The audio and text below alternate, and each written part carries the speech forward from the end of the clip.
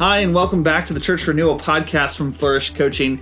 I'm your host, Alan Edwards, and we're dropping in your feed today with one of our special listener question episodes.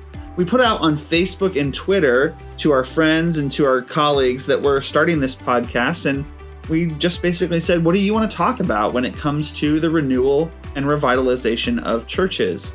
I've got Matt Bowling, Flourish's executive director, here with me today, and we're looking forward to digging into some of these. We'd love for you to join the conversation with us. So you can reach us by email. I'm alan@flourishcoaching.org. That's ALLAN. You can reach our director, Matt, at flourishcoaching.org by email as well. You can always connect to us on Facebook at tinyurl.com/flourishfb or on Twitter, flourishcoach1. That's flourishcoach and the number 1. Share your thoughts and questions, and maybe you'll be featured on a future episode here of the podcast. Flourish exists to set ministry leaders free with the gospel so that they can be effective wherever God has called them. When pastors or churches feel stuck, our coaches come alongside them to renew their hope and help them gain strategic clarity. All right, let's dig in and explore the ways that Jesus is renewing his church. We're back on the Church Renewal podcast, taking listener and colleague questions and comments as we think about the conversation around church renewal. I've got Matt Bowling, executive director of Flourish, in the studio with me today. Hey, Matt, how's it going? Hi, Alan. How are you? Oh, better than I deserve. Excellent. Wait, is this the Dave Ramsey podcast? No! So we have a comment from Dan in Pittsburgh. Dan asks, what criteria are used to discern when a church needs to be revitalized or renewed? Matt, what do you think about that issue of criteria? Most of the time when people are thinking about this, it's because they have been pushed into it because they can no longer pay their bills. Okay. Or they find that they lose a pastor and they don't think that they could pay to hire a new pastor. So most churches are waiting until they're basically pushed up against the money wall before they do that. Right? Yeah. How did somebody get pushed up against the money wall? Well, either a lot of their people are protesting and won't give money. That happens sometimes, manipulatively, right? Sure. Or they've just fallen below the number of giving units that could support having a full-time pastor. Okay. Or maintain the facility or whatever you want to do.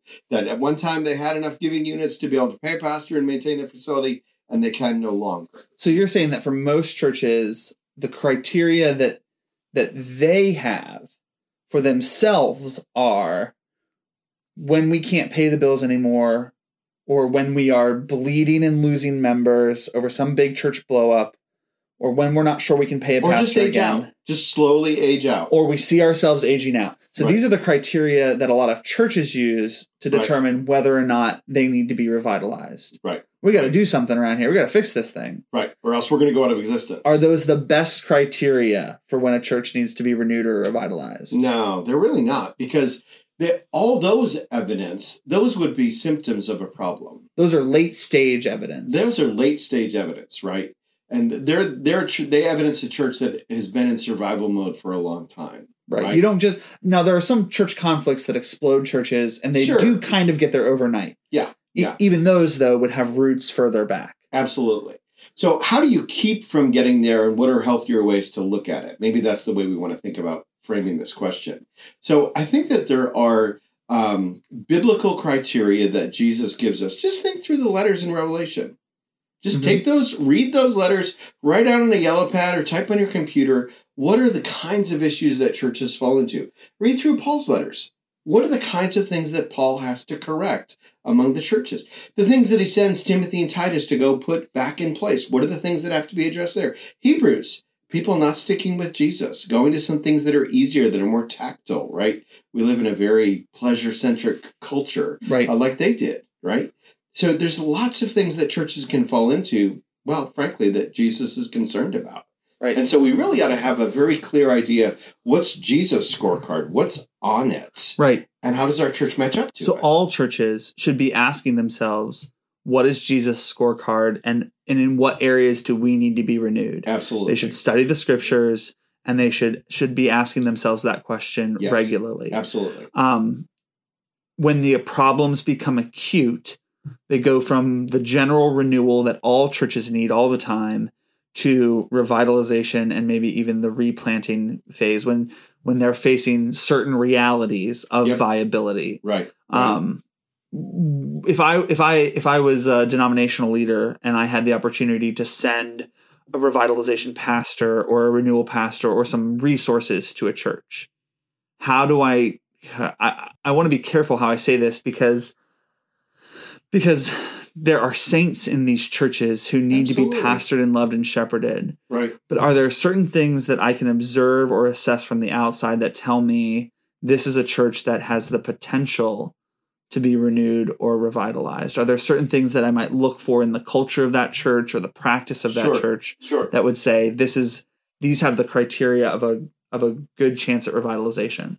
I think two sort of broad categories. One is, do they get what the church is about, right? So is this a church that's on a particular hobby horse, or that they have a very narrow perspective that keeps them from more broadly looking at the sorts of things that Jesus is concerned about, like discipleship and the Great Commission and loving your neighbor, loving God, right? So there's sort of those broad biblical things. Does this church want to be a biblical church? There's also some things that would impinge in that are also, we believe, equally important. So, for example, can power be exercised by the people that are supposed to be in power?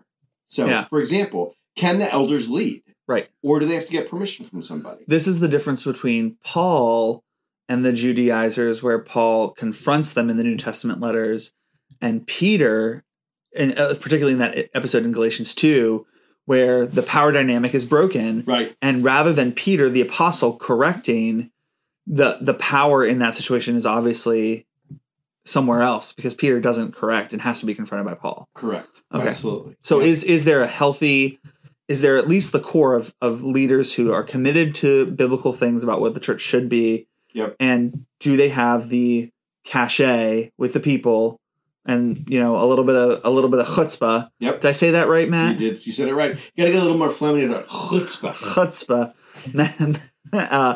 to do some of that leadership. All right, Matt. So those are some good criteria to discern whether or not a church needs renewal and whether or not a church is a particularly good candidate for renewal.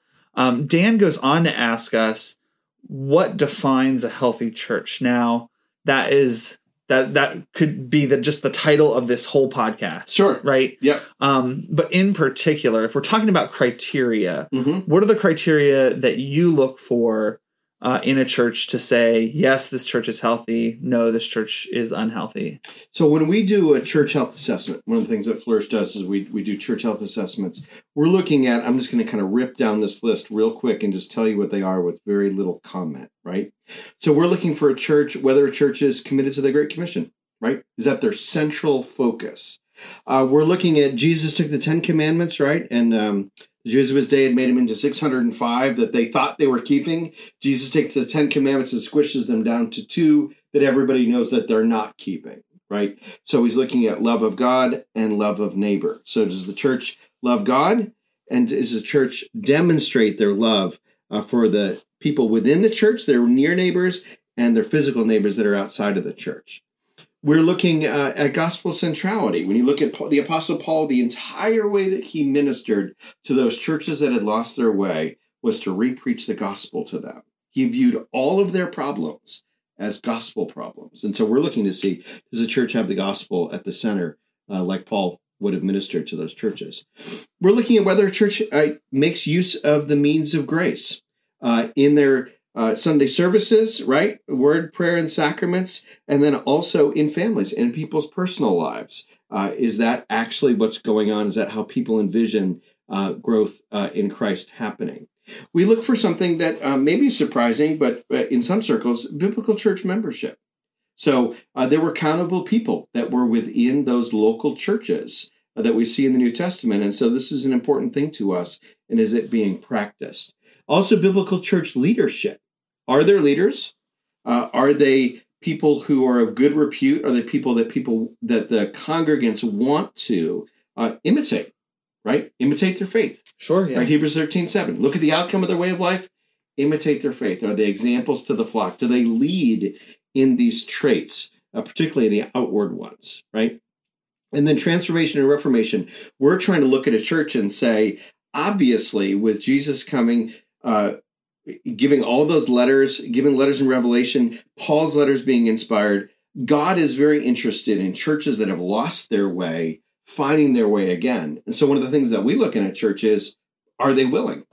Are they willing to change? Are they willing to be different? Willing to own their need for renewal? Right. So we call those in our ministry biblical culture dynamics, right? That's the dynamics of a biblical culture. We're also looking, do you want to go on to these? Yeah, I think so. I think before you do, though, I think it's important for us to also say, when we ask the question, what defines a healthy church? On this side of glory, is any church ever going to be perfectly healthy? No. So all churches need to be renewing and revitalizing all the time? All the time. Just like individual Christians still have sanctification to go, so do churches. So this first set of criteria, that's what Flourish looks for in a church.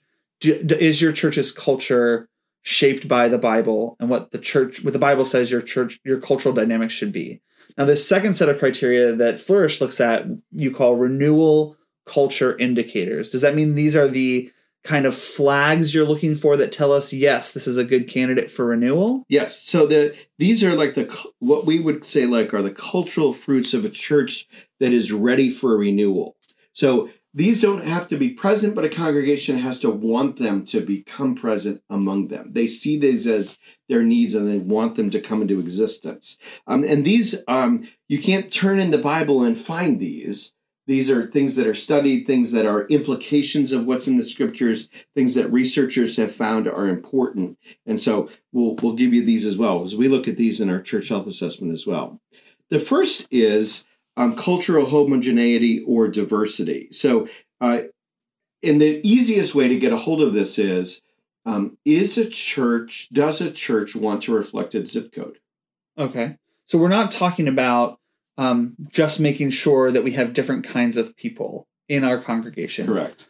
Cultural, a church that is ripe for renewal is one that desires to reflect the community wherein the church is situated. Absolutely. Okay. And they're willing to own that there are a lot of cultural dynamics about the way that they do church and think about things, leadership, musical forms.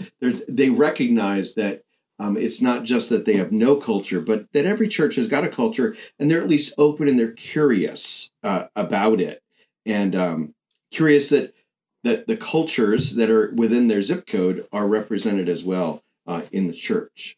So that's one of these renewal culture indicators. Another one we mentioned at other times in the podcast is power dynamics, right? So do the people who, when you pull out the church directory and you see who are the leaders, do those leaders have permission to lead?